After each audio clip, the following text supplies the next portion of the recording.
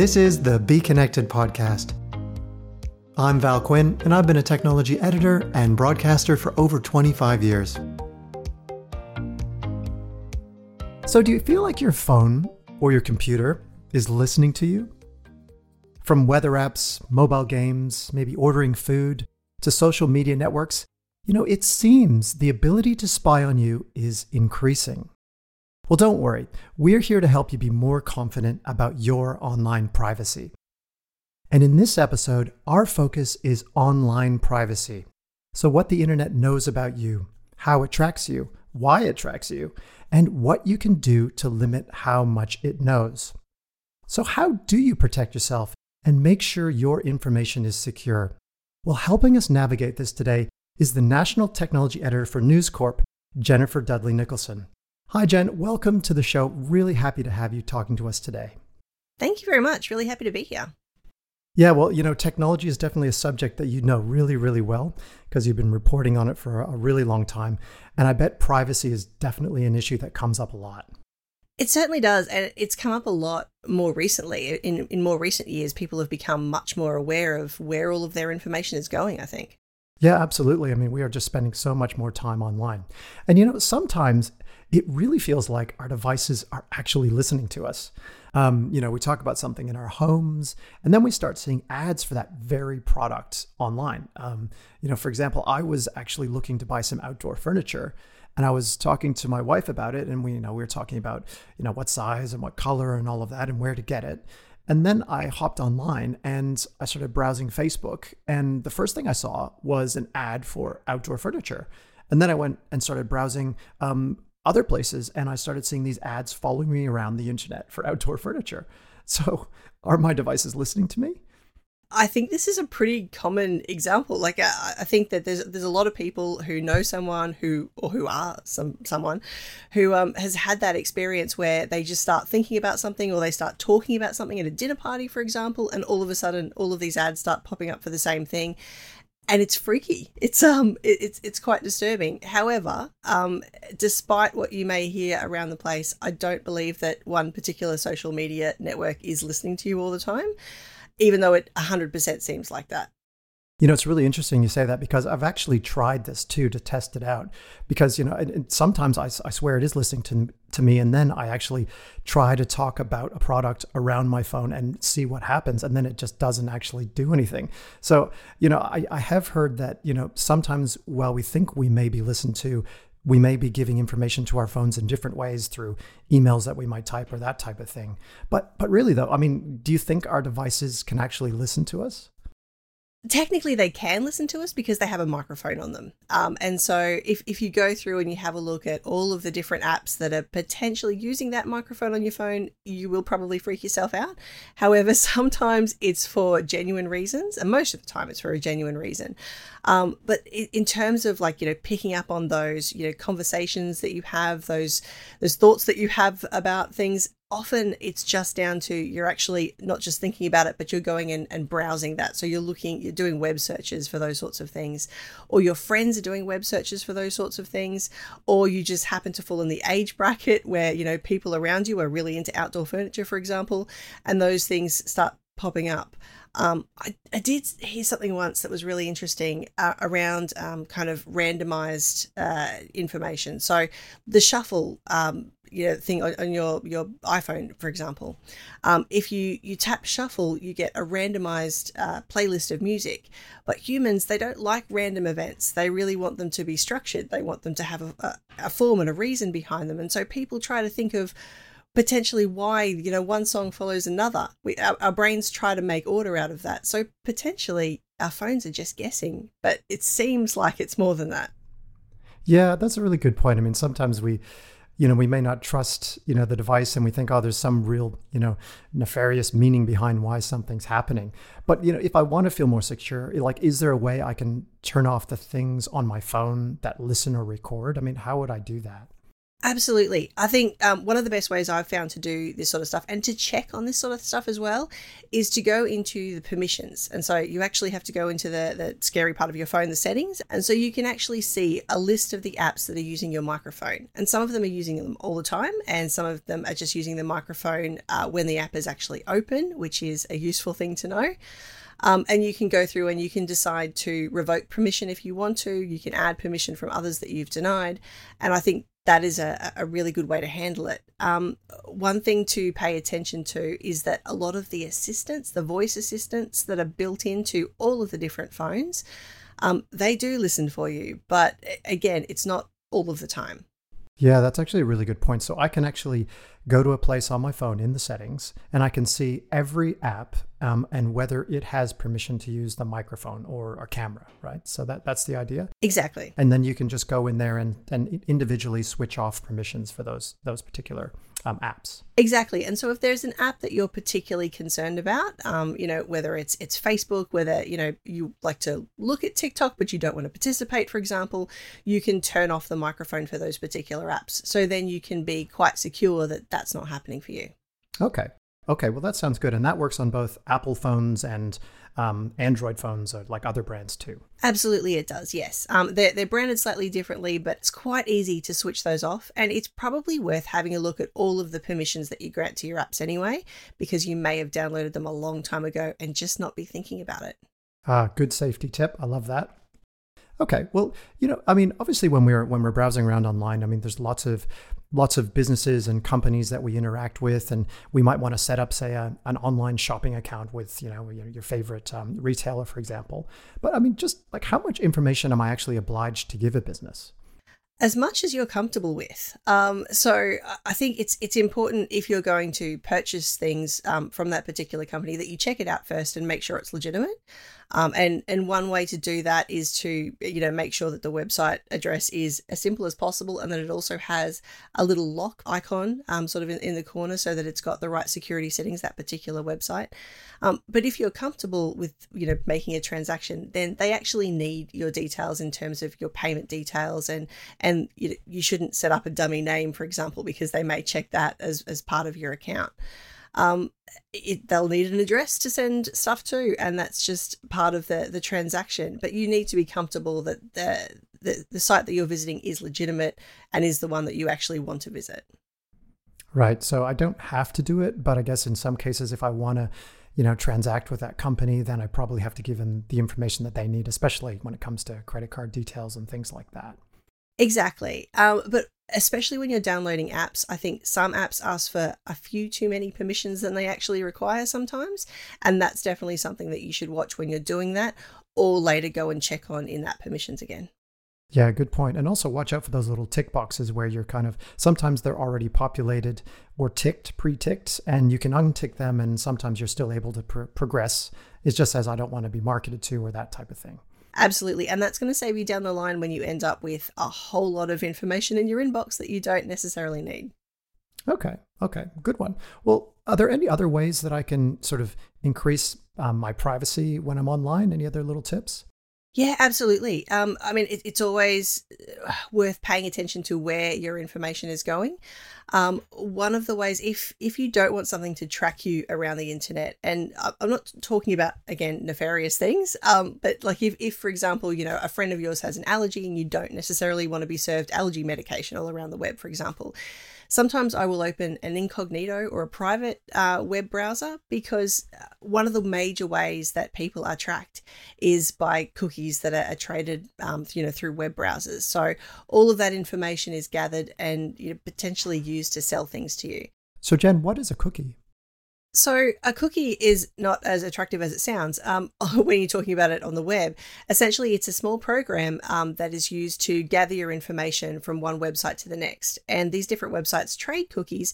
And in the end of it, they have a bit of a profile of what you've looked at, what you've searched, the sorts of products that you've looked up online. And they can potentially use that information to advertise and sell you more stuff. Right. So if I go to a website, that website can then drop a cookie into my browser and then just use that to track me? They can. And there's been talk about, whether all of the different companies will move on from using cookies and use some other sort of different scheme. But essentially, that's what they're using at the moment. And that's why, while you may search for something on one website, it may be advertised to you on the next website you visit. Well, can we stop our browsers from being able to receive cookies? Like, can you say no and make this not happen? You can absolutely request not to be tracked, and certainly Apple devices have come up with more pop-ups to asking companies not to track people across the web.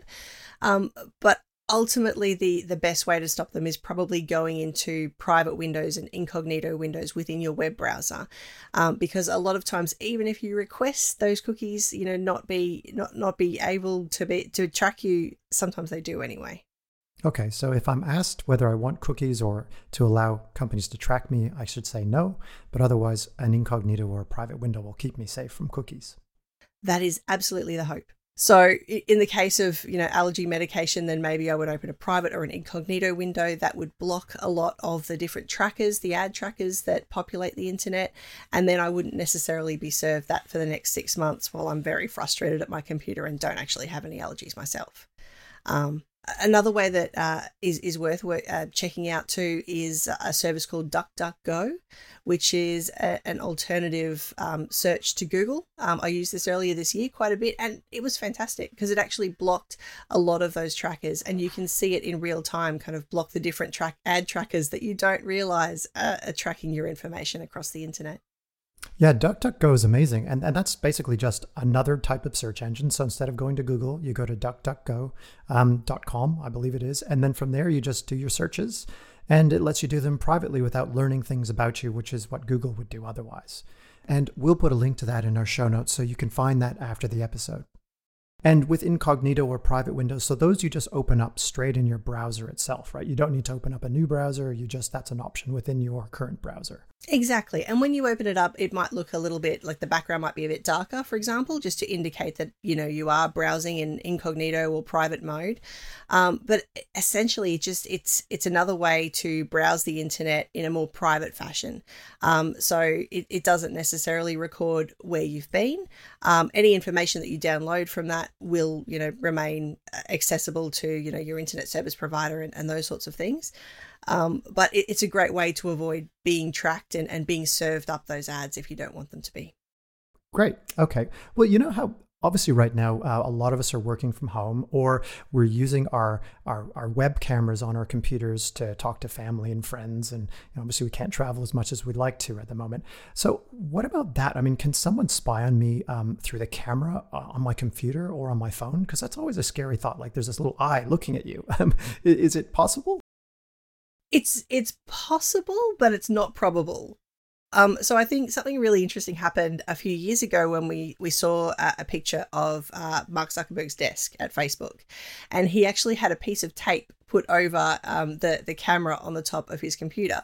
And I think that spurred a lot of people to wonder if they should be putting tape over the top of their computer. It's highly unlikely that someone is spying through the camera, be it on your computer or your phone. I think Apple has introduced something really nice across all of its devices where it actually has a little LED light beside the camera, and even in their phones.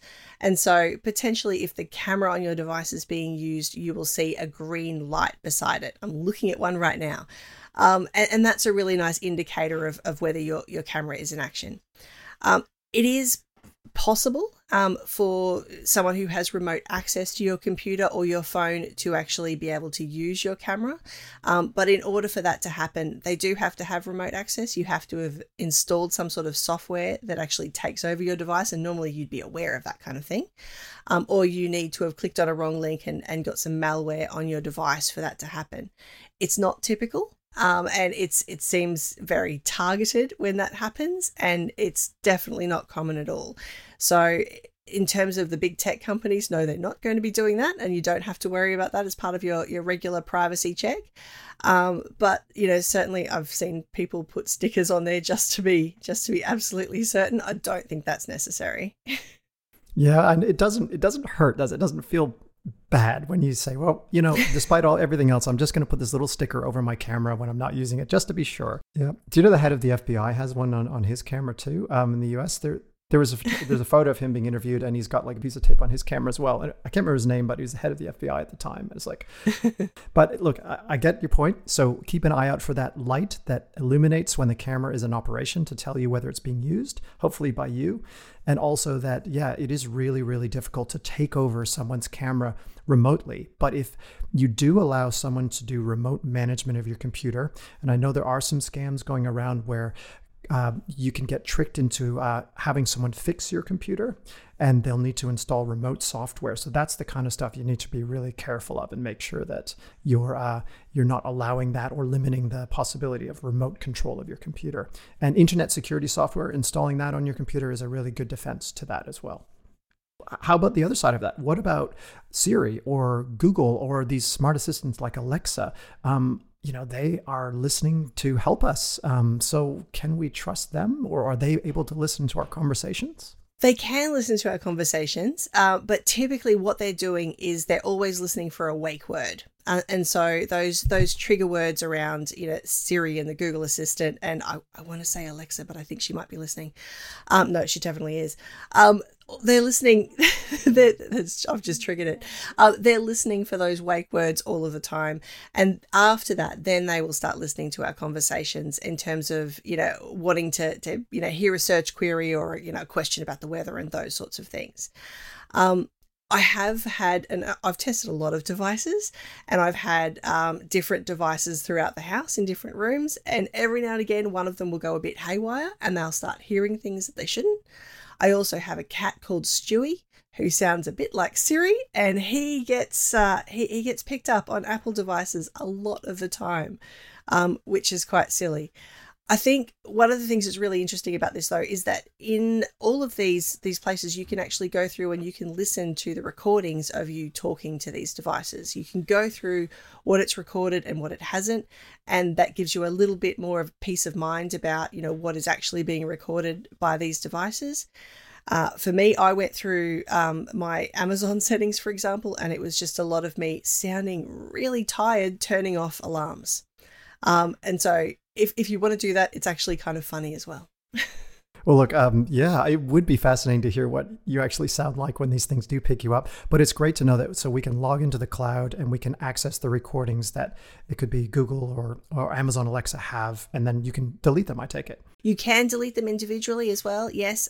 Sometimes there's been a bit of controversy about those recordings going to the cloud or going to people to sort of, within those companies, to check, the responses that were delivered were correct. You can actually turn that off when you set it up as well to make sure that your recordings don't necessarily get, reviewed by the companies themselves.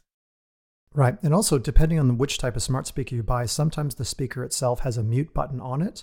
And they usually light up when they're listening, so to speak. So you can use that light indicator also to feel a little more confident about whether you're being listened to. But for anybody that has been listening to this conversation and we've triggered your wake word, we are sorry. It's very easy to do, but we'll try to stop that. So what about online shopping? I mean, that's obviously very massive, and lots of us are doing that now, especially because it's harder to get out and get stuff directly. What do you think about that? Is there a way to online shop and protect my information, say PayPal, etc.? Yeah, so there's a few ways that you can do it. So both Google and Apple have their own system set up, Google Pay and Apple Pay, easy enough to work out. And they will actually store all of your details and protect them with a password, so that if you want to shop online, for example, it populates that very easily in hopefully the correct website. But you mentioned PayPal, and that's a really good solution. So I've heard of a lot of, different, ransomware attacks and hacks of different companies happening with the smaller companies, like florists, for example, that have a lot of people's financial information. If you were, instead of putting in your credit card details with a florist, for example, put in your PayPal details, PayPal provides an extra level of protection, because yes, they store your credit card and your bank account details, but they also protect them, and they're pretty darn good at security, I've got to say. So in that case, even if a small business that you have dealings with gets compromised, your information is still protected. Yeah, absolutely. I think that's a great tip. And what can I do if I think I have given my information to the wrong people online? Yeah, so that can be quite scary. If you think that your information has gotten out there, and if you have, bank transactions that you don't recognize, definitely report that to your bank in the first instance. If you have actually suffered a loss, then that's something that you need to be reporting to the police. And based on my experience, you should potentially go to your local police station and report that in person, so they take that really seriously. It's also, there's a few places online to report scams and those sorts of things. But in terms of your private information getting out there, especially in a way where it could potentially, compromise your identity, there is a company called ID Care. And they are amazing and so skilled at this sort of thing. They have case managers there that can kind of take you through how to, close off accounts, how to change your information. Because there's some things that, you really need to protect around, not just your credit card information, but potentially your identity. So if you've handed over details of, your driver's license, for example, and they can definitely take you through the process. They're really fantastic. Okay, so ID Care if your identity has been stolen, and scamwatch.gov.au is a great source just for keeping track of the scams that are out there, so you could be informed.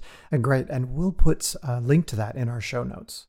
Yeah, I'd also recommend, if you do find that you've been scammed, reporting it to Report Cyber at the Australian Cybersecurity Centre, because they do a lot of good work in this regard in terms of law enforcement as well. And it's really important. I get really annoyed when these scams are allowed to just continue. I've been looking into puppy scams recently, and it's just not fair. Well, Jen, what is a puppy scam? So a puppy scam is essentially just like it sounds, where scammers essentially pretend to sell you a puppy. And so they have these lovely photos of dogs up online, and then, people transfer the money and really fall in love with these dogs on the internet, and then don't receive them at the end of the day. It's just another way of baiting and switching, but kind of really cruel. Oh my goodness. Yeah, puppy scams, that does not sound good at all. Despite some of the things we've talked about, I mean, the internet is, it can be a completely safe and wonderful place, and you make sure you're informed on what types of things you can do to protect yourself. And I think Jen has offered some fantastic advice. Thank you so much, Jen. I love talking about this stuff, and thanks so much for having me. Thanks for joining me for this episode of the Be Connected podcast. And thanks to Jen Dudley Nicholson for sharing her insights. So if you like what you heard, please subscribe to receive all the latest episodes. And if you have questions, be sure to check out the show notes for the websites mentioned in the episode. And you can follow the links to the free Be Connected courses for more information about today's topics. To learn more about internet security or antivirus software, including examples about how to install it, visit the Be Connected antivirus course. There's a link to that in the show notes too. And lastly, to discover other great topics, go to beconnected.esafety.gov.au. That's beconnected.esafety.gov.au. I'm Val Quinn, and I look forward to your company next time.